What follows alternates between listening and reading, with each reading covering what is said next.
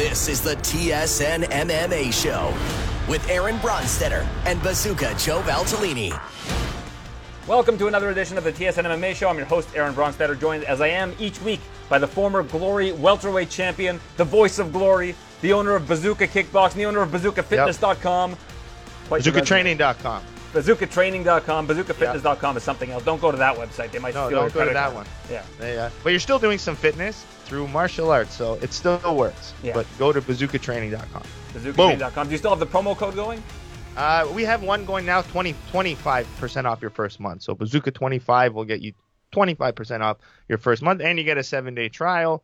So it's good. I think we calculated it. I put out 4 videos a week.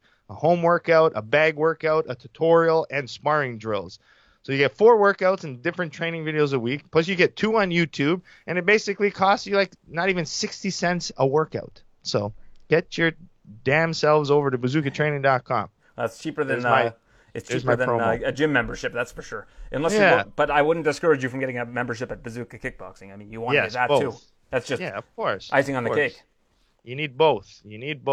I basically say it's my training. You get everything you learn, but then there's homework. You got to go home. You got to study. You got to watch. You got to listen. So you always have homework to do. So BazookaTraining.com. Boom. Well, you are also the voice of Glory and a former Glory fighter. Did pretty well this past weekend. Israel Adesanya, UFC 263 main event. Israel retains the middleweight title, and man, he answered a lot of questions that I had.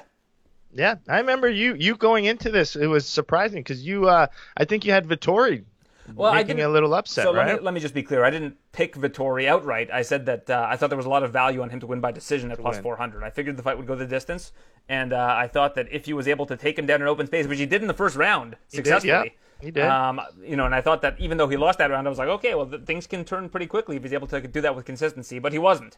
And, man, Israel looked great. Yeah, I just remember when he got that open takedown, I was like, damn, Aaron called it perfectly. I was like, you saw something. I was actually, that first round, I thought about you because I was actually really surprised. I was like, but once I saw Izzy get up and the way he controlled things, I knew he would have been okay. But I just didn't see, even talking to my dad loves it. And again, I'll mention it now. But my dad, every time someone loses to low kicks, he wants me to reach out to them. So Martin Vettori, my dad wants me to reach out to you personally, the Italian connection. He says you need some of my help for the low kicks. So Vettori, the invite is there for you. You're close with Kelvin. Just send Kelvin a message and say you want to talk to Marvin. That's it. Partners. We need some Italian pride together to get those low kicks. So that's what my dad thinks for him. But I didn't see the passion. I didn't see that's your world title on the line, and I see Cordero in the corner yelling at him. Like, I didn't see that little spark of fire. Yeah, you're maybe getting hit. You're outclassed, but show me that. Show me the Italian stallion in there, you know? It just didn't missed it. It didn't seem like Coach Cordero was getting through to him. It seemed like there was no sense of urgency at the end of that fight. And if you actually thought he won that fight, I mean, that's kind of delusional. Yeah. I mean, if you're going to lose that fight, I mean, just go. This is a world title fight. I didn't see that. I don't know. I mean, I thought it was going to be a barn burner where, go out on your shield. I thought he had the big talk about it, but I think both of them, I would say both of them almost played it safe, right? I mean, I don't think Vettori wanted to get overly banged up, and Izzy kind of coasted and didn't really commit to anything to get the finish, but dominant, to say the least. Yeah, absolutely. And I think that Israel showed that, hey, he might have lost to Jan, but at middleweight, it's going to be a lot more difficult to do what Jan did to him than people thought. I thought, again, Vettori had little bits of success in that fight, but nowhere near enough to be able to beat Israel. Yeah, I still, like I said, I'm a true performance and a true act of martial arts is getting a knockdown, some finishes. I thought Izzy could have got one.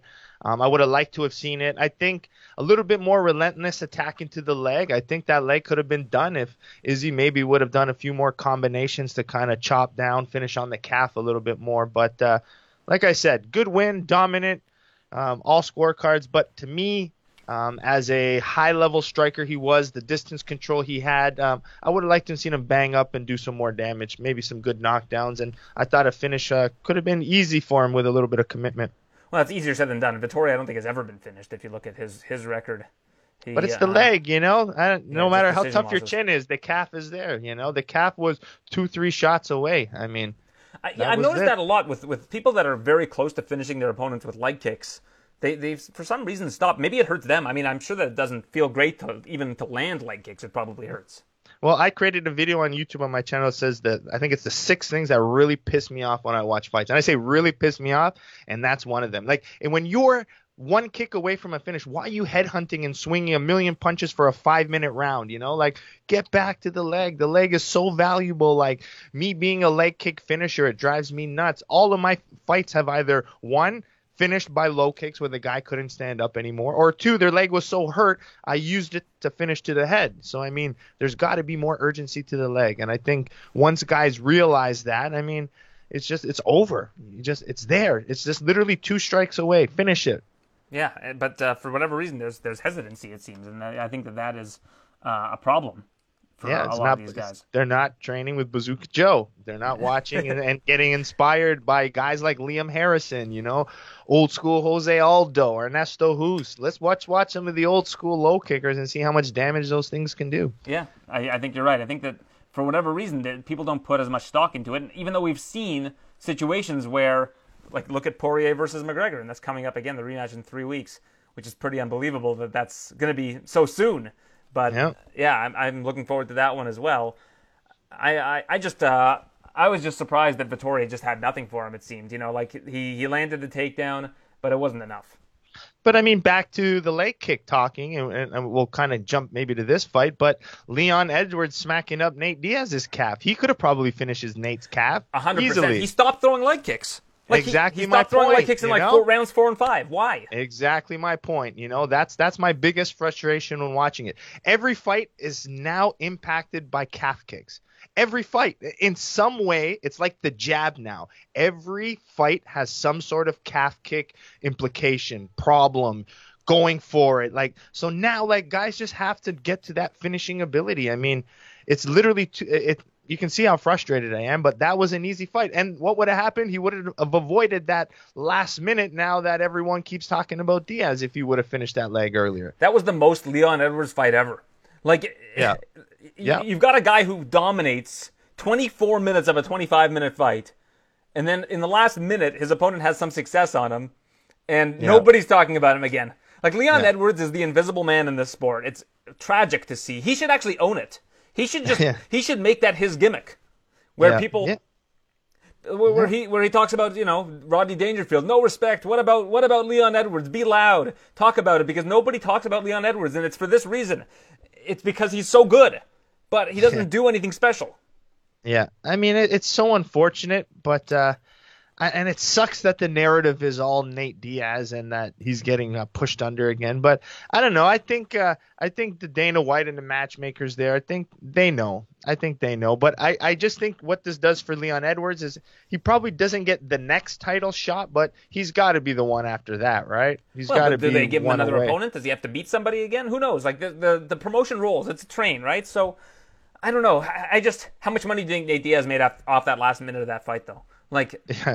Basically, if he wouldn't have had that last minute of the fight, he basically would have just essentially been known as as getting totally dominated 50-45s across the board against Leon Edwards. Instead, that 1 minute of success at the end of the fight buys Nate Diaz another huge fight for big money. Yeah, it would have been retirement talk. Is Nate done? Should Nate be finished? Should he move back down to lightweight? Terrible. Yeah. Yep. And now everybody's talking about him versus Conor, the third fight with Conor. That's the real talk now. Yeah, I actually seen a few pop up on my Instagram. You know how there's that Explore page? That a lot of banners I saw was Nate Diaz versus Tony Ferguson. That's the fight you make. Yeah, that's make what it I keep 170 pounds, him versus Ferguson. Yeah, it has to be, I saw the picture that they promoted, both bloody, both same type of fights lately, kind of getting outclassed, but, showing that heart and determination. So when I saw that, I was like, I 100% agree. Yeah, that's or you make the Jorge rematch. The Jorge rematch is another option, I think. Yeah, or would the Jorge rematch kind of not rematch, but what about him with Leon Edwards as the next bout, and then maybe that can Jorge? be, yeah. Well, I mean that would be a fun fight to make, but what happens if Leon loses that fight? It's then what? Yeah. I don't think he does, but I mean, neither do I. But I mean, if he does, what happens to the welterweight division, right? Like, who would you have? Like, let's say again, this is all hypothetical because Colby very well could end up winning that fight against Usman. I think Colby is for sure the most difficult challenger in front of Usman, even though they fought already. But if for whatever reason Colby ends up winning, Usman ends up beating Colby, and then you have Leon Edwards and Jorge beats Leon Edwards, you got nobody to challenge for that title except for Wonder Boy again. But then Wonder Boy is against Burns, right? There's always going to be a challenger at the end of the day. But right now Leon's on such a hot streak that you almost have to. Like you said, I feel like you almost have to protect him and have him fight the winner of Colby and Usman. Yeah, so because I mean, if say Wonder Boy and Burns, the fight that's next, if one of them has a spectacular performance, you would have to think they would possibly be next. Maybe. I mean, I don't think you give Burns a title fight again this soon, but I mean, here's the thing. If Leon is going to be next in line, you know what's going to happen in Colby versus Usman. It's going to be like a war, and Colby's going to win like a controversial decision so that Leon can't get the shot. Like that's like the kind of luck that Leon Edwards has in this promotion. Yeah, but I would like to see Wonder Boy still fight for a title. I think he would still present Kamaru some problems. So maybe if he beats Burns, he could be a maybe one in talks at least for a title. Wonder Boy versus Usman, I think, is an interesting matchup. I said that right when Usman became champion. I said I think that the weirdest, like the toughest matchup for him stylistically would be Wonder Boy. But now, having seen the improvements of Usman, I think he'd handle Wonder Boy. I don't think it would be much of a threat. Yeah, I don't know. I mean, it's still yes, the improvements on the feet have improved, but Wonder Boy's been striking since he was born. He came out of his mom with distance control, basically. That guy is. I mean, yeah, Kamaru's better, but I don't think he can close that distance still. I mean, it's just that special old school martial arts. So, I mean, that's almost like the tough matchup. Like I said, always with Izzy, there's only two types of fighter that can beat Adesanya. You have to be a fantastic striker or a fantastic top-of-the-line grappler. And I almost think the same is true for Kamaru. You have to be either that spectacular striker, or I mean, maybe Wonder Boy in his 30s, maybe Wonder Boy now just is maybe a little bit older, or you need to be a better wrestler than Kamaru, which is going to be very difficult. So, I mean, there's only a few bits that can beat that guy. And if Wonder Boy's the best striker, I mean, that's one of the only little things that I can see that can beat Kamaru. Yeah, I mean, I think we're just reaching at this point. Like we're trying to figure out who can beat Kamaru, and I don't know basically, yeah. I mean, it's just reaching. I mean, it's just we haven't seen it it's yet. It's very right? small on the spectrum. Like it needs a Khabib of a welterweight Khabib, or it needs like a welterweight Bazooka Joe. That's what I'm trying to say. Mm-hmm. That's what it needs. Yeah, with so those types of things. Yeah, with takedown defense. Yeah, which is pretty good. Pretty good. Yeah. So, but yeah, I mean, that's definitely what I see. But I'm riding the Kamaru. I like his stuff. Being a champion and continually improving, finding ways to get better, and that's why he's so good. Well, we kind of glossed over the co-main event, which we really shouldn't do because Brandon Moreno just blew the doors off of Davis and Figueiredo. And if you would have told me Moreno was going to win the fight, I wouldn't have guessed it would be like this. I mean, that was... I gave Figueiredo the second round, even though... And most people think that I'm an idiot for doing that. But if we're grading on damage, all Moreno really did in the second round was take Davison down, hold him there, and Davison landing from bottom. And you've got to give people points for landing from bottom. I truly believe that. If the guy on top is not doing any damage and is just kind of laying there, and the person on bottom is landing elbow strikes to the head, they're getting the points, not the person that has top control. Yeah, exactly. I mean, it's a fight. Like you're just sitting there and resting where someone's trying to win. So I kind of I agree with that point. But I just like it's what Moreno's about now. But yeah, but I love Moreno, man. I just think he's gotten so many fans with his real personality. I think he's different than what we've seen and different from other champions. So I think we got a unique character for sure. Yeah, and I mean, hey, Davison can make weight at 125. But when I believe that if you're one of these guys that cuts way too much weight for your division, you're basically fighting twice in a weekend. You're fighting yourself to make that weight, and then you have to fight an opponent. And for some people, they've told me that the weight cut is more difficult for them than the fight. They would prefer to have the fight and then to have the weight cut. They think that the weight cut's tougher on them mentally, which is unbelievable. Yeah. Right, and I think that's what happens with Davison. Is the weight cut sucks the life out of him. He weighed in with like 1 minute left on the timer in the weigh-in window, makes the weight, but it must have been a dreadful weight cut. And I just think it sucks the life out of these guys. And I think that Davison needs to move up. I don't think that he should fight at flyweight again if that's what's going to happen. Yeah, no, I agree with you. I read this post here. I'll read it here. It says Figueiredo cuts 18% of his body weight.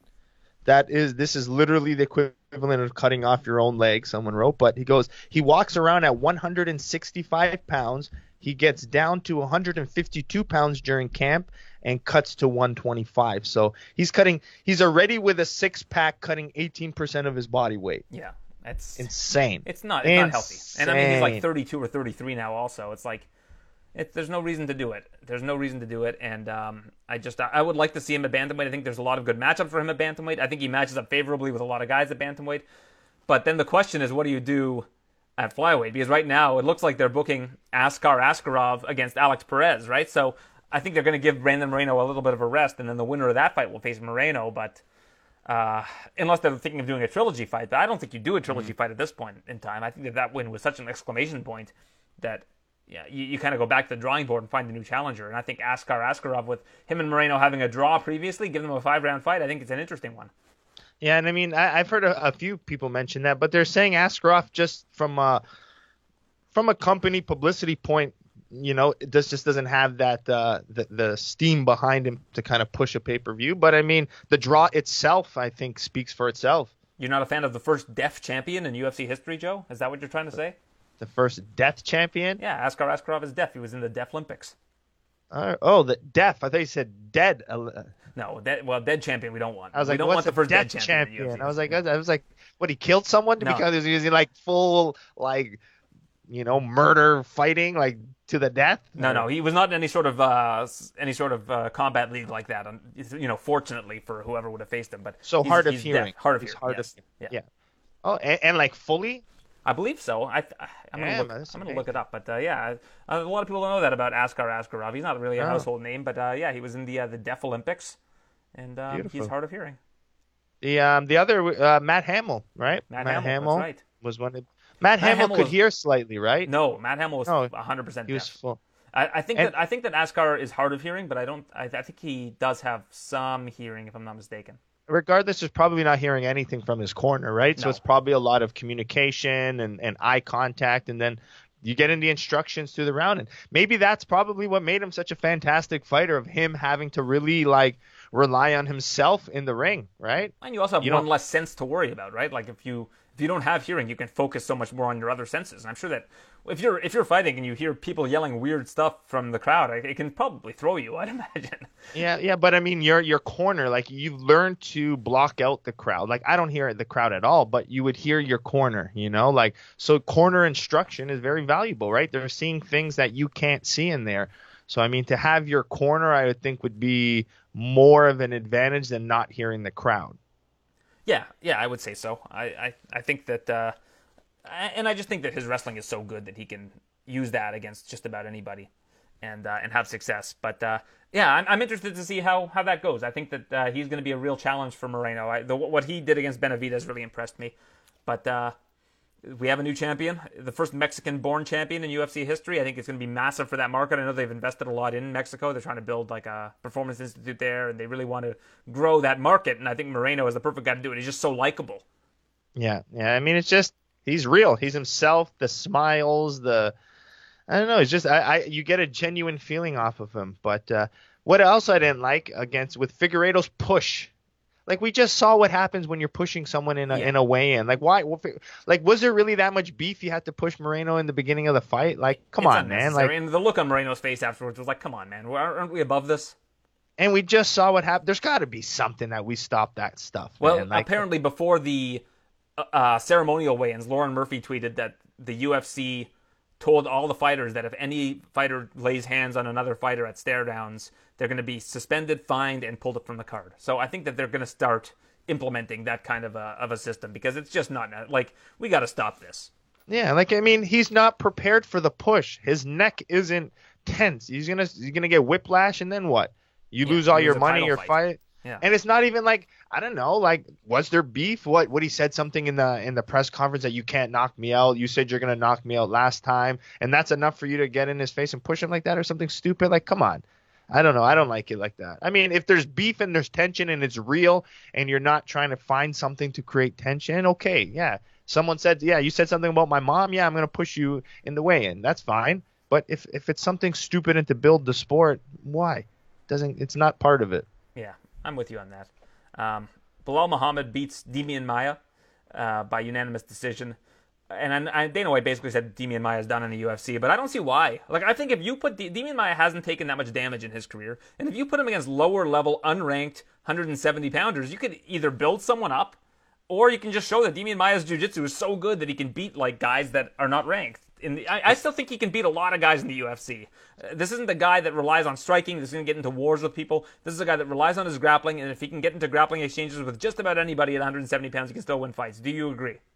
No, I agree, and I think him being such a great specialist, and it's like he goes for it, and he's so good at it. He relies on it, and I mean, if these guys in now of a generation of basically you're boxing and you're wrestling a lot, guys don't have the jiu-jitsu anymore, so he's probably like he's attacking from so many different positions, and so I mean, I think him being a jiu-jitsu specialist, where jiu-jitsu is a sport based on not having to be a big person. Like, jiu-jitsu is made for this type of situation, being like undersized, under physical, under strength, and to do well. So him being a specialist, I think it just helps him. And anytime he grabs you, you're in trouble. So I just don't like the age being a factor now. I mean, if he takes shots, but did he really take that much damage where he couldn't do it again? Not really, you know?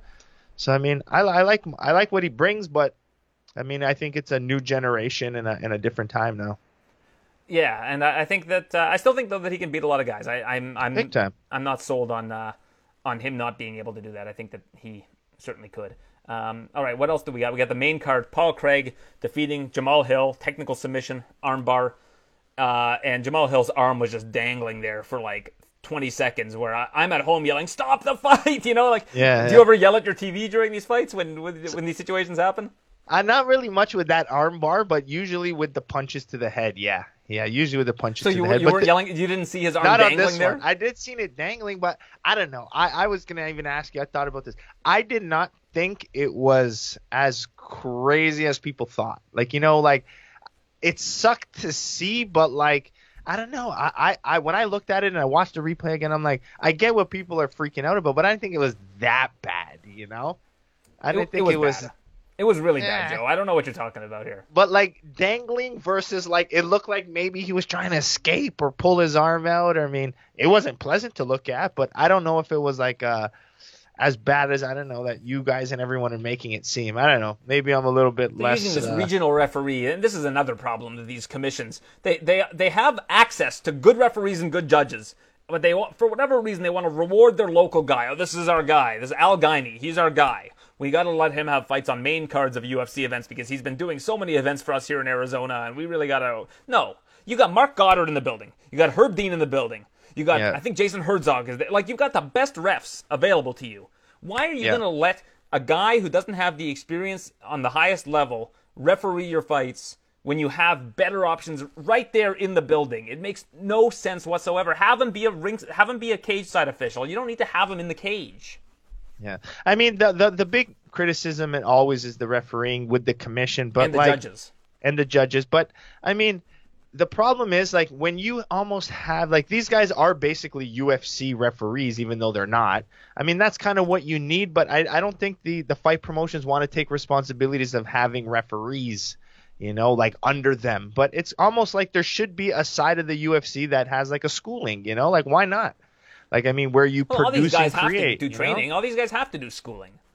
And I'm sure Al Guiney has refereed a ton of regional shows, and I'm sure that he's done an okay job in the past. Although it seemed like from the people that I know that are based in Arizona, like Jose Youngs and Sean Al-Shadi, this guy's got a bit of a reputation of not being that great in terms of Arizona. But like I said, you have so many good referees that are available that have tons of experience. These guys make mistakes too. Don't get me wrong. I mean, how many times have we talked about Herb Dean making mistakes in the cage? It happens. But I'd rather have the knowledge that you've got a guy who's week in and week out is doing high-level fights. And I would recommend people listen to what Big John McCarthy said about it, because if anybody knows refereeing, it's Big John on his podcast, where he talked about how important it is to have a certain heart rate if you're a referee going into a fight. And he said that a lot of these guys that are regional referees have an elevated heart rate going into the fights, and that clouds their decision making. Yeah, that's the same thing you can say with police officers in stressful situations. I mean, I think it's everything. It's the calmness. But like my point I was trying to make about having like that schooling is like almost like the Ultimate Fighter, like the way USADA is even. There's a part of the UFC that's USADA that makes sure the athletes are clean.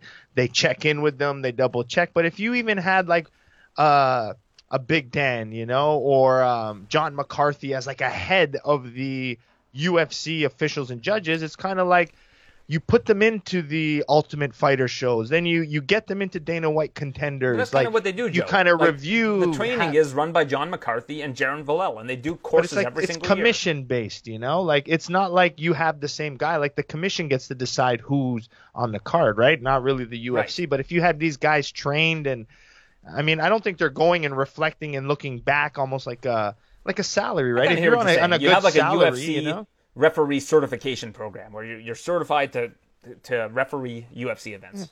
Like they have the Apex with this huge TV. Like, hey, like after events, like have monthly meetings where your group of 10 referees go through, look at the decisions. How would they come again? Like it's a profession, and in any profession, you need to continually improve and be invested into the craft. I mean, I think that's not crazy to say. But the problem is the UFC, if something happens that's controversial, people can say, oh, the UFC has referees now. So, I mean, I think for a promotion, you want to keep your hands clear of that. But I still think the investment is almost creating and building these guys. Yeah, I mean, but ultimately, if something goes wrong in a UFC fight and it's a referee's fault, like the UFC can blame the commission all they want, but it still happens in a UFC event that makes their brand and hurts their brand. Yeah. But I mean, it's like I got no problems. It's not me. I'm sorry. I hate it. Like, because Dana White can say, I disagree with this now, right? But he can still do it if he has his own team. I mean, Dana White is very outspoken that way. But I just know. I think it's just the involvement of improving it as a profession that's really important, where safety is on the line and a lot of money in win or losses happen because of it. So I think that investment by the UFC wouldn't be a crazy idea. Yeah. Well, I mean, I think ultimately these commissions need to step up and stop rewarding their guys and giving their local guys these assignments. Like we saw in Texas, the James Krause and Trevin Giles fight, where one judge gave Trevin Giles the first round, which was a clear James Krause round, and then I kind of reference this because I did the investigation on it, so it's always clear in my head. But we come to find out that the judge got his black belt from the same guy that gave his black belt to Trevin Giles and was in the corner of Trevin Giles. Like and did not disclose that bias. Yeah. Like you cannot have that in this sport. Like you can't have a judge with a bias sitting there. Like like that, and that's because the commission choose their guy who lives in Texas, and they want to have their Texas judge there.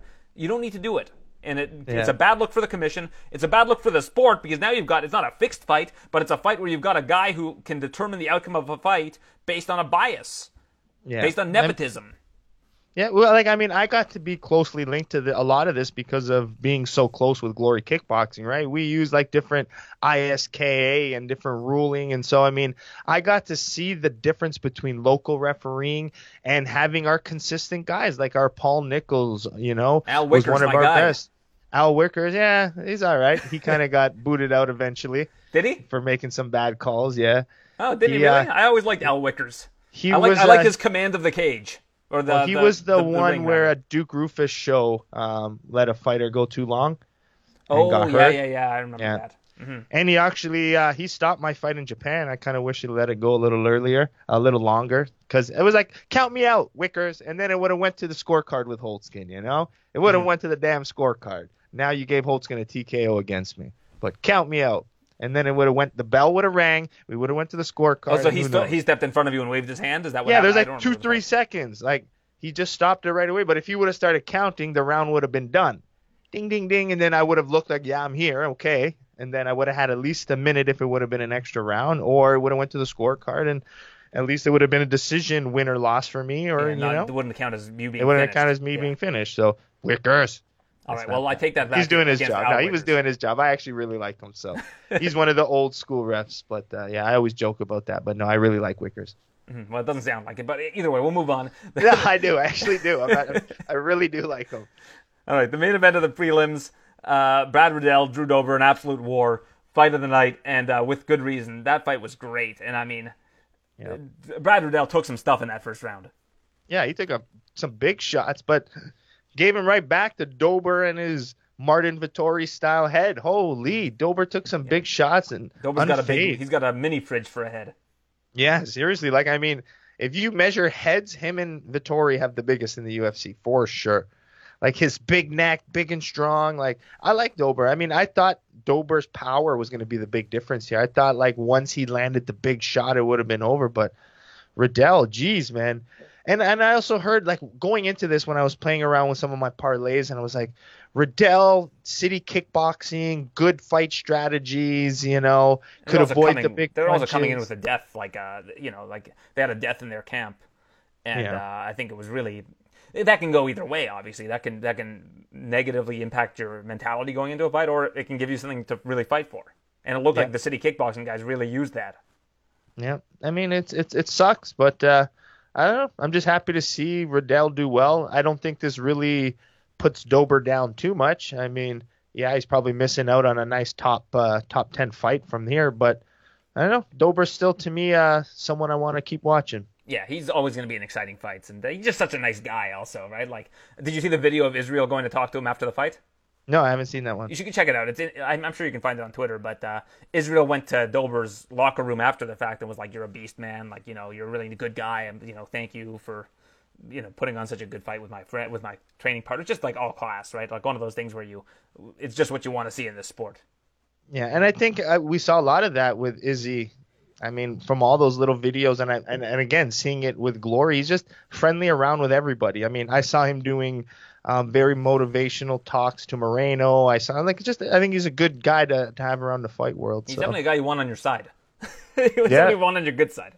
Yeah, he control you. He'll do you. Mm-hmm. He'll love you, I hate you. That's his style. He likes you until you decide that you want to beat him and win his belt.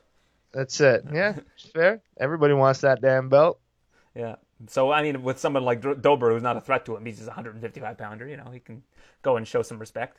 Yeah, there you go. Dober comes from that great camp, Team Elevation out in Denver, so there with Elliot Marshall and co. So, I like that camp, and I think that was a great fight.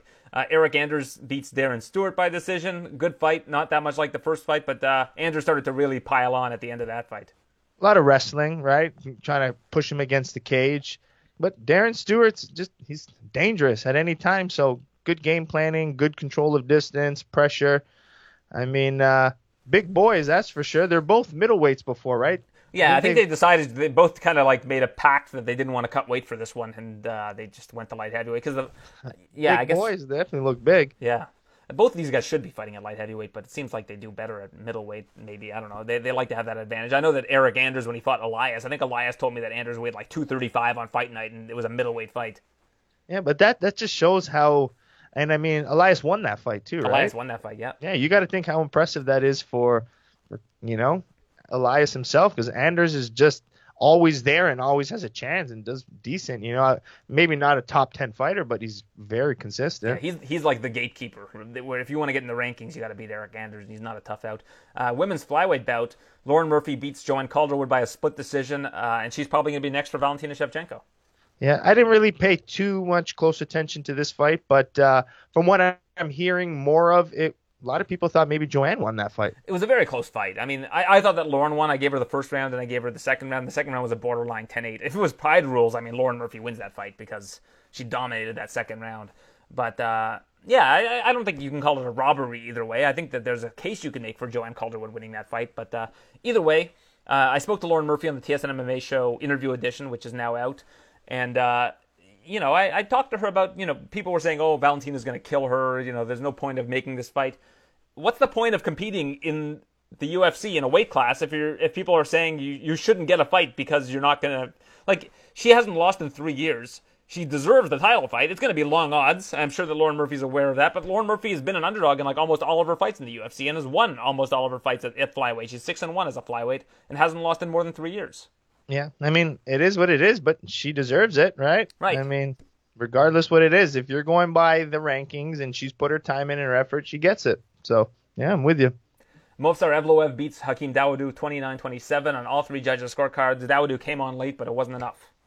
Yeah, we kind of knew that pressure was going to be there. I thought Hakeem would have been, I don't know, a little bit better at kind of maybe hitting him and hurting him to make him think twice from coming in so easily. But good timing, good enters. I mean, it was a very tough fight. And like I said, leading up to this fight last week, I mean, I didn't really agree with this fight for Hakeem. I think we have a talented kid who's got a unique thing with his mean mugging. He's powerful. He's a great striker. I don't think you give him someone like that. I mean, I think there's so many other fights to kind of build him up a little bit nicer. Yeah, so look, he was ranked going into this one, and now he's not ranked anymore. But if you look at this division, let's go from top to bottom.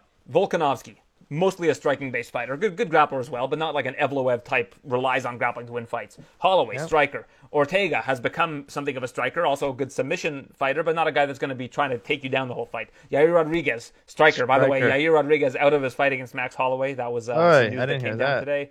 They're going to postpone that fight to a later date. Korean Zombie, mostly a striker. Calvin Kattar, striker. Josh Emmett, striker. Arnold Allen, got a little bit of both. Mixes them in. Dan Ige, mostly a striker. Barboza, striker. Giga Chikadze, striker. Sodiq Yusuff, striker. So why are you taking these fights with guys like Zubaira Tuhugov, who you just beat, and then Movsar Evloev is mostly a wrestling-based fighter? Like, I kind of agree with you. I feel like if you're Hakeem Dawodu, you try to get a fight with somebody who's going to feed into what you're best at it. And then win or lose, at least you'll know that you had kind of a fair fight. Because Evloev, I think, if you look at how he fights, he might be able to beat all these guys because none of them are great wrestlers. Big time. Yeah, I mean, he could easily climb up. Like, after you made the point of, the top being basically all strikers, I mean, that's his path right to number one. If he can kind of manage the striking, which he shows he can, and avoid the big punches coming in, he showed he can. I mean, out of even those guys, I bet you pound for pound, Hakeem probably hits just as hard as anyone in that top 10, even harder. Like, straight power style, so he controlled it. All right, so Yair Rodriguez is the third-ranked guy in the division. If you had him versus Evloev lined up, Evloev's probably favored in that fight. Yeah, straight up. Yep, I can see that. I mean, his wrestling is the best in the division probably, or his grappling as a whole. Yeah, so... Like, I think right away, him and Giga Chikadze, like, that's a nightmare matchup for Chikadze, you know what I mean? Like, it's like something like, if you want to build Chikadze, why would you give him, you know what I mean? So, I mean, it just shows maybe that, Hakeem wasn't one of those guys they wanted to build up, or maybe that was the one being like, hey, like, you win this, we'll put you up now. Maybe that was the test for Hakeem, but I just didn't think it was the time to put Hakeem with someone like that, especially when we haven't really seen Canadians, put themselves on a good position. I think we needed one guy to at least build for us, Right, and now we don't have that. Yeah, basically. Yeah, it sucks. Like, I mean, I said it last week. I think Hakeem's the guy to right now, one of our best Canadians, How many Canadians are in the rankings now? Like, I'm just curious. I don't think there's any men's Canadians in the rankings. I would imagine that Tanner Bozer's not, although Tanner Bozer now is going to be fighting OSP. I think it's like next weekend already. Light heavyweight? Oh, heavyweight now, right? Because OSP goes up. Yeah. And Bozer's what? 0-2, right? His last two, he lost both. He's lost his last two. Yeah. Let's see, any Canadians? No Canadians here. No Canadians here. Yeah, I don't think we have a single ranked his Canadian. Buddy Bueller Misha. there. Misha's ranked. So we have Misha Cirkunov ranked in the light heavyweight division. And that's it in terms of men. But Misha's coming, last two fights he's lost, right? 3 maybe? No, he won one. No, he's 1-1 in his last two. He beat Jimmy Crute. Then he got injured. Yes, that's right. He got to Crute and then fight, he lost to Ryan Spann. Yeah. So, yeah, Misha's still holding it down then. And then in the women's divisions... wow. Jillian Robinson's no longer ranked, so she's not there. So we had nobody at strawweight, nobody at flyweight, and then nobody at... so there's one ranked Canadian right now. Yeah. Yeah, crazy. That's kind of sad. It is very sad. That's what I'm saying. We need at least one that we can push and get behind, and I thought literally Hakeem could have been the one for us. That's rough. So... That's unfortunate. I just ruined your mood. Sorry, Aaron. Well, I had to go you're all through down now, and now you're all upset. Yeah. Next Dana White chat, I think you need to bring it up. Yeah. Give some Canadians some favorable matchups. Come on. Yeah. Come on, Dana. Come on, do something. You got the hookups now with Dana White. Bring Yeah. it us. Help us out, Aaron. Come And on. now let's get to our next fight. Pannie Kianzad defeats Canadian Alexis Davis by unanimous decision. Oh, here we go. Yeah, no, it sucks. I'm telling you, it's not been a fun thing to watch for Canadians. I want what's like even like the Laramies and stuff. How come we haven't seen him back since then? I think he got injured before his last fight, like his last booked fight, and now it's been pushed. So I don't know. I think he's booked against somebody. I can't remember who though. I've got some trivia for you. Who was the last Canadian to win a fight in the UFC? Do you know the answer to this? The last Canadian to win a fight. It has to be one of the females. I'll give you a hint. It's not a female. It's not. I was gonna say one of the female fighters. The last Canadian. Not a female.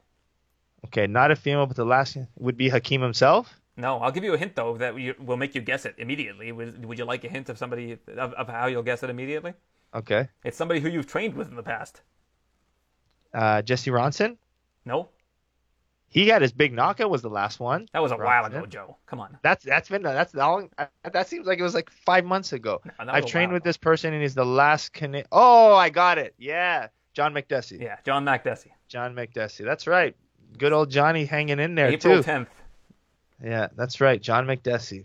There you go. So it's been more than 2 I months. really had to think about that. Yeah. But yeah, the Ronson fight. Yeah, I thought Ronson after that big knockout, and then all that BS that happened with him. But Yeah, he's Yeah, suspended right now, jeez. right?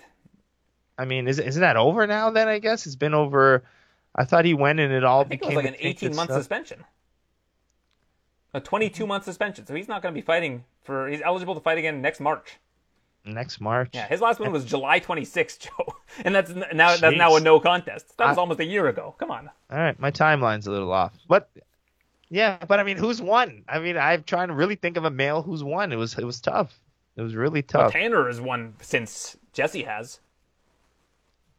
because I remember the two fights that stick with me with Tanner was him losing to Arlovsky and now him losing this recent one. I To can't think Latif, of any. Yeah. So I can't think of any other Bozer fights where he's winning. So that threw me off. Yeah. Well, Bozer's won so what did we say? It was July last year? We just said for Ronson? So when Yeah. was Bozer's last win? Bozer's last win was against Pessoa. It was July 26th. So I think it might have even been it was around the same time. Yeah, crazy. Come on, Canadians. Yeah, Jeez, let's get it together. we'll get Matty Spesh in there and we'll take control of that. In fact, Hakeem has won more recently than both those guys. Yeah. Because Hakeem beat Zubaira. When was that? That was September of last year. Well, I hope they give Hakeem someone good now. Like, I don't know, give him the Burgos fight again. Yeah, give him the Burgos fight. coming I like off that. a loss. Even That's Bryce what we Mitchell. want. I feel like Hakeem versus Bryce Mitchell would be a good fight. Yeah, I see it. And Bryce I like Mitchell's the more of a Burgos. grappler, but even still. Him and Burgos, man, I don't even know how I wouldn't even breathe through that fight. Oh, Like, I would yeah, love unbelievable. that fight. Yeah. I would love that fight.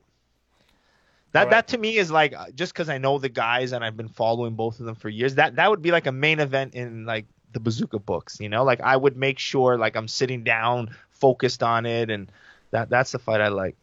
Last thing I want to touch on, Terrence McKinney, perhaps the greatest short notice debut in UFC history, a 7-second knockout over Matt Favola.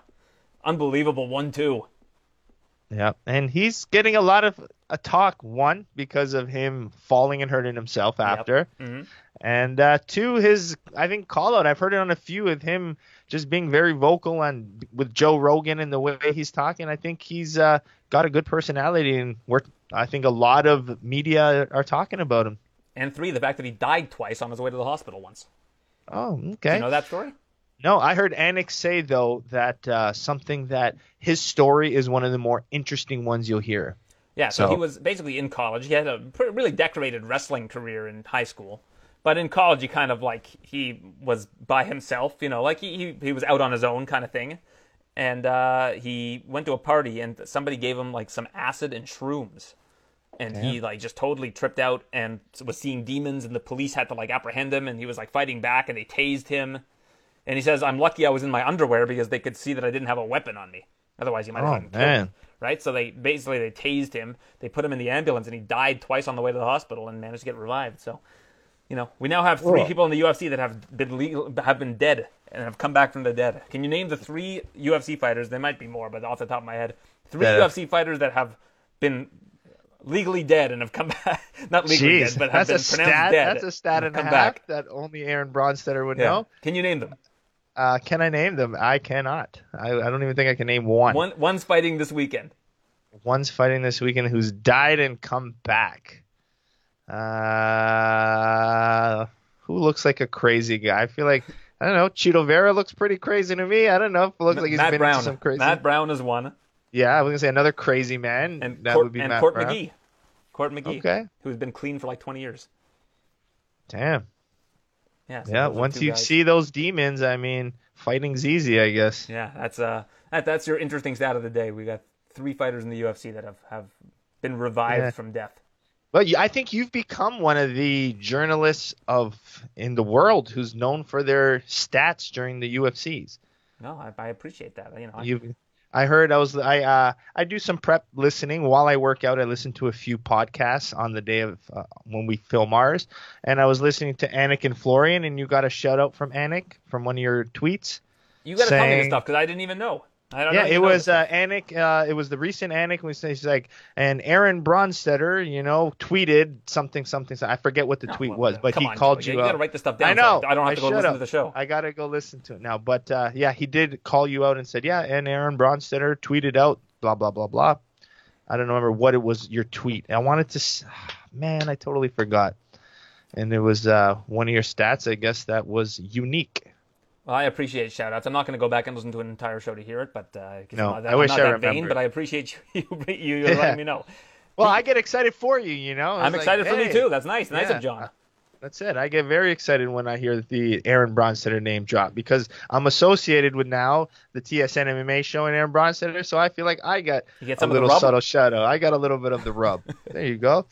When your tweet goes on the TV, I feel I'm on the TV. Well, Aaron. I feel the That's- same way when I see you in the corner in the UFC, or I hear That's Logan it. shout you out.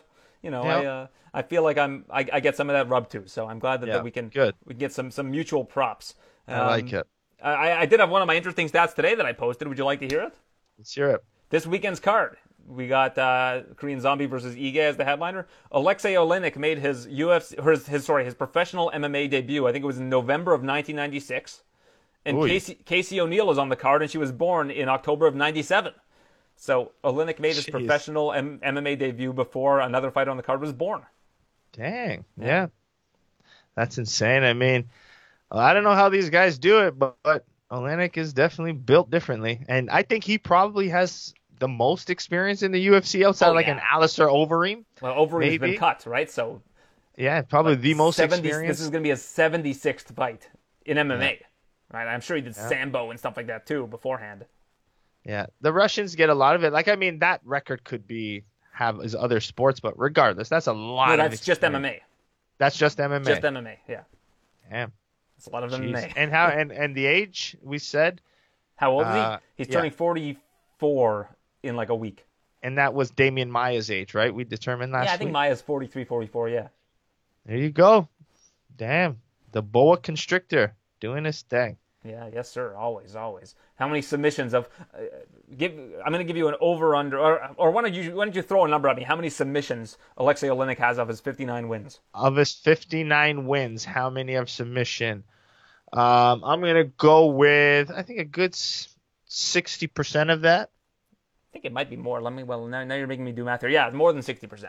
More than 60%. Damn. 46 So, subs, 46. What are the knockouts? Do we have any knockouts 8. on that? 8 8. knockouts, Not 5 bad. decisions, 5 decisions and out only of one 70 draw. fights. And that's not bad. In 75 fights, just one draw and no contests. I think the most impressive stat is the 5 decisions. Yeah. That's insane. He's the 75 fights and only 5. You only went to Yeah. decision. I mean, he's 5 a heavyweight, times? but yeah. Yeah, but still impressive. I think one of my, like when people ask me what was one of the most impressive stats of my career, I said, well, I have 14 like pretty high level fights of all of them. I've been to the scorecard twice, I think. That's great. 2. Yeah, there you 2. go. So to me, I was like, that's a proud moment to say. So to say you've only gone to decision 5 times, even with the losses, like, damn, you win or lose and fight by the sword, die by the sword. I like it. Yeah, he's the only fighter, I think the first fighter, and maybe the only fighter to have competed and won in 4 different decades. So that's pretty impressive. That's Yeah, pretty impressive. I would say so. All right, So. before we get to that card, I do want to talk to you about Claressa Shields and her debut. Did you get a chance to watch it? I saw the highlights of it, so I didn't really study it, but I know what happened. I saw the details of it, but yeah, I mean, it's kind of was a good and bad thing, I think, when I look at it. Good because, she got the win, and it's nice to get the attention. But it's like she also got the experience of what MMA is, being on her back, being punched on, ground and pounding. So I think she saw the difference, and being such a successful athlete, I think she's going to learn a lot from it. And hopefully, we see the improvements. But I just think it's too late in her career to ever be such a great grappler, Yeah. And the focus isn't there for her. So I don't think we'll ever see her like the Kayla Harrisons and her able to compete against the highest, like a UFC, even in the UFC division. Could she compete with anyone in the UFC division right now in any of the women's, right? I mean, compete maybe, but I mean, who's she going to face at 145 pounds? Felicia Spencer or Norma Dumont? There's just not a whole lot of selection there for her. But would she be able to even handle a Felicia Spencer? No, I think Felicia Spencer just takes her down and holds with her her kicks to hold her Felicia down. Would probably finish her by sub in the first round. Yeah, easy. I mean, if a 3-6 fighter was going to take her down and sit and mount for an entire round, I imagine Felicia Spencer would be able to take her down and sub her in seconds, right? So, I mean, I think it just goes to show how amazing it is that Israel Adesanya is the champion now, coming from a boxing and kickboxing background, which, while it's a great base for MMA in terms of striking, it's like you need to learn a lot of skills on how to stuff takedowns, go for subs, etc. And I think Claressa Shields, for only 6 months training, I mean, that's still pretty impressive. She's able to get in there and do MMA, but I mean, she was dominated by a fighter who hasn't won a fight in 6 years or 5 years or something like that, right? She has a long way to go. Yeah, but boxing to MMA is so different, man. I mean, you got to think, okay, kickboxing to MMA. You got kicks, you got knees, you got elbows, you understand that little bit of range. But in boxing, you don't know how to kick, you don't know how to block kicks, you don't know how to counter kicks, you don't know the range for kicks, you don't know how to clinch, you don't know how to clinch a knee, you've never defended an elbow. How do you defend an elbow? And how do you defend a takedown? What's a single leg? What's a double leg? How do you defend off the cage? There's too many variables as a boxer to think. That's why I'm thinking she'll never get that good, to be able to compete with the highest level. I think it's fun for her career, but I don't think we'll ever see her in these double world champions. She might be the champion of the PFL maybe one day, but I think that's all we'll really see from her. If I'm Jackson Wink and I'm doing training, I line up every single girl in the gym and I say, okay, each of you has 20 seconds to take down Claressa Shields. Yeah. If you don't, you have to do sprints, something like that, whatever the punishment is in a gym. Yeah. And just line them all up and just say and then just do that until Claressa's good enough to stop these takedowns. Yeah, that's it. Don't even I see her trying to kick here and there. Yeah, I mean, really, why are we going to get her to kick? Her hands are just way too valuable. Just let her punch and takedown defense. That's it.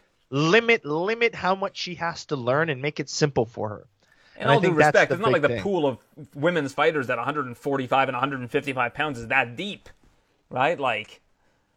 She can beat a lot of these women as long as she learns how to stuff a takedown, which is not easy, right? It's still going to take a lot of time. Yeah, it's the energy, it's changing the distance, not being as efficient. And I don't think she was a boxer that bounced and moved too much either, right?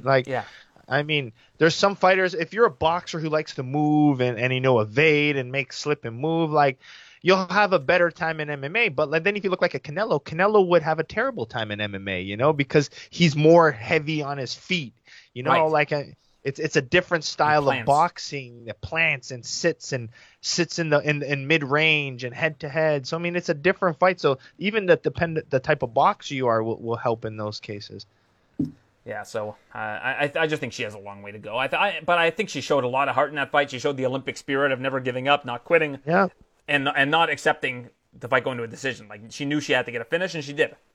Yeah. No, I mean, I still what she did was very impressive. I mean, to just jump in a new sport, being the greatest in your sport, imagine she lost and got beat up pretty bad. How terrible would that look, her whole thing and status is I'm the greatest woman of all time, and then you just get pounded out and lost. So, I mean, I think it would have really fighter. Yeah, it would have really affected her brand. So I think that she's lucky she got out of it. It is what it is, but she's got work to do. And I know she's jumping between boxing and MMA. And I mean, that's where we see problems happen. You know, you need full dedication. But I also think she's so good in boxing where she can literally grapple the whole entire time and then just maybe do a week or two of boxing at the end before her fight and still win. So that's probably what she's banking on, because I don't ever think she's in problems with boxing fights. You know, I don't think anyone even pushes her to, you know, give her any heat at all. Well, I mean, one thing that's kind of overlooked coming off of this weekend, because so many big things happened, is how good Aaron Pico's gotten. I don't know if you watched his fight, but I mean, he looked unbelievable. And the fact that he's only 24 years old, like, this guy still has such huge potential. Yeah, and what I like is, I mean, he's now battle tested. You know, I mean, a lot of times the criticism would have been they tried to move him very quickly, right? They gave him the big fights. Yeah, he has the opposite of what you would normally do.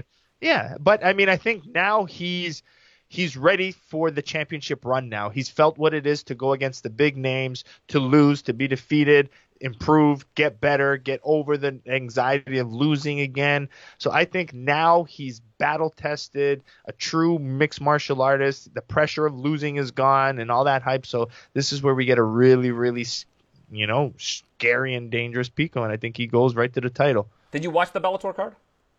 I watched parts of it. How angry were you watching Jason Jackson versus Paul Daly? Because I was like furious watching it. I'm like, you have Paul Daly, who's 38 years old, and he's created his own 175-pound weight class. He wants to fight people 175, and you put him up against a guy who's just going to wrestle him for 3 rounds. Why even have Paul Daly under contract? Like, you're wasting my time. You're wasting Paul Daly's time. You're wasting your audience's time and their money. Yeah. Put him up against strikers at this point in time. He's 38. He has no aspirations of winning the championship anymore. No. Yeah. Just I don't even think he strikers. I don't even think he grapples anymore in his training. I don't think he cares to. You know what I mean? Like, him and Jason Jackson like each other. They're buddies. Like, it's just a waste of time. Big waste of time. Yeah, I agree with you. It was a very poorly matched fight. I mean, stylistically, it didn't make sense. In the rankings, the way it is doesn't make sense. Yeah, it didn't make sense at all. I mean, I like Paul Daly because he's a Mike's Gym kickboxer, and I mean, even rocks the logo on his shorts. And I mean, yeah, but that's the whole thing. We know he's a kickboxer. We know he's got heavy punches. We know he's got good kicks. Put him against a fighter that's going to stand with him. I get it. Do you want to hear some of the idiotic responses that I got to this? I'm going to pull them up because I was getting even angrier watching people respond to this. Hang on, I'm going to read some of these to you. All right. Here's my tweet: was booking Paul Daly in a catchweight fight against a wrestling-based fighter is a waste of having Paul Daly on your roster, and I stand by that. Yeah. Let's see. Here's some of these haters. We're calling them haters. Just people that don't know what they're talking about. So haters. First off, Jason Jackson isn't a wrestling-based fighter. He's an all-around mixed martial artist. He just had the fight game plan, executed it to perfection instead of getting into a brawl with one of the best brawlers in the sport. Well, I mean, that part is true. It's a fair point. But Jason Jackson yeah. wrestles everybody. Well, we know what Jason Jackson is at this point. Yeah, but maybe you don't want to put that intelligent striker. That's part of what you don't give Paul Daly is the intelligent striker. Here's one. We're supposed to feed Daly cans so everybody can complain about how he's fed cans and doesn't fight top-tier talent? No, don't feed him cans. Feed him striking-based fighters. Yeah, here's his win streak. He was on a 3-fight win streak against Sabah Homasi, former UFC fighter, Syed Awad, one of the Bellator OGs, great striker, and Eric Silva, of course, like one of the at one point one of the top prospects in the sport, striking-based fighter. Too, yeah. Those aren't cans. Those are respectable fighters. That's who we should be facing. Yeah, and if they're in the UFC, not the UFC, we're talking Bellator now. If they're in Bellator, you're not a can to begin with. So if you're signed by the organization, you can't be really a can. But we've seen some crazier things. Like, I thought the crazier matchup was when they put Melvin Manhoff. Remember, a 5-year-old Melvin Manhoff against title fight against who was it? Corey Anderson. I think it was. Oh no, it was. Well, they put him against Corey Anderson on his debut, and I was like, I was like, explain to me the reasoning behind that. You know? You're just trying to boost Corey Anderson at that point. Yeah. Like, you literally put one outcome to that fight. A 45-year-old striker against the guy whose grappling is incredible coming from the UFC. Yeah, and the guy who fought mostly at middleweight, if I'm not mistaken. So he was undersized as well. Yeah. I mean, I know it's hard and matchmaking's not easy, but I think certain guys you got to be a little bit more strategic. Yeah, but just put him in a fight that people are going to be excited about. Like, Paul Daly's an exciting fighter. I hate watching a guy take down Paul Daly. Like, I don't even think it does anything for Jason Jackson either. Like, what does Jason Jackson gain from doing that? And Paul Daly's hands, he's annoyed. He's like, It was boring for everyone. I get it. All right, so this weekend, Chan Sung Jung Korean Zombie against Dan Ige in the main event, 5-round fight.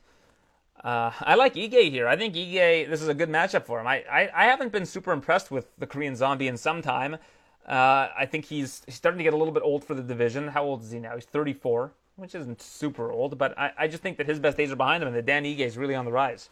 Yeah, I mean, Dan Ige, they're putting, in my opinion, a lot of promotion behind him. He's got quite a few main event spots. This is his second one. This is his second after Cater, right? Yeah. So Cater, then now this one. Who did he fight after Cater? Gavin Tucker. Remember he had that. Gavin Tucker, that's right. Beat him in the and first then round. he lost Easy. to Tucker, right? No, he beat Tucker quickly. Oh, he beat Tucker quickly. Yeah, was that it was the the most knockout? fight. It wasn't the bad 22 knockout, seconds. was it? 22 it seconds. was a knockout. Yeah, knockout, yeah. And then now he's fighting Korean Zombie. Yeah. Okay. Do you want to hear something really cool? So I interviewed Dan yesterday, and I talked about Coach Eric Nixick, who kind of comes from a football background and is really strategic in his planning and kind of puts together these books for his fighters about like where they can exploit the weaknesses of their opponents. And he said that Tyson Chartier takes a very similar approach, and that after the fight between Ige and Cater, Chartier gave them the playbook to beat Dan Ige so that Dan Ige could fix the holes in his game. That's really cool, I find. That's insane. Oh, that's big time. And I know them, they always go back and forth and they like each other. And both of those guys were even up in contest for Coach of the Year last year. Those are and the two names. Let me tell you, like, I've been around a lot of managers, and what Tyson does very well is basically he's not only your friend, he's a good person, but he invests as a coach and as a manager. So I've been lucky to be part of some of those game plan documents that they would have given. And Tyson's pre-fight notes, it's like literally a 10-page document of every fight, the game plan. Every coach knows what they have to do, the game plan. It's intense. I've barely seen anyone create a game plan like that. So I know how prepared those guys are. So I know that document and how valuable that is. So that's a big move. Yeah, that's that. I just think that's very huge kind. move. It's great to hear stuff like that is going on in the sport, stuff you never hear about. So kudos to Tyson Chartier and his team. It's Chartier, right? Chartier. Chartier, I say. I don't know. I don't know. I don't think he really. I don't think he cares. I think he's are we going with the French accent or not? I don't know. That's the key. I'm going to ask him next time I talk to him. Because when I see IER, my remedial French education teaches me that's how it's pronounced. So the rest of this card, you have Alexei Oleinik against Sergey Spivak. That's an interesting one. Marlon Vera against Davey Grant, a rematch from 5 years ago. That's a cool one. Davey Grant has had such success lately. It's been great to see his kind of resurgence. Okay. Sorry, I'm just pulling up my card here. So that's a good one. Matt Brown against Diego Lima. That's a fun one as well.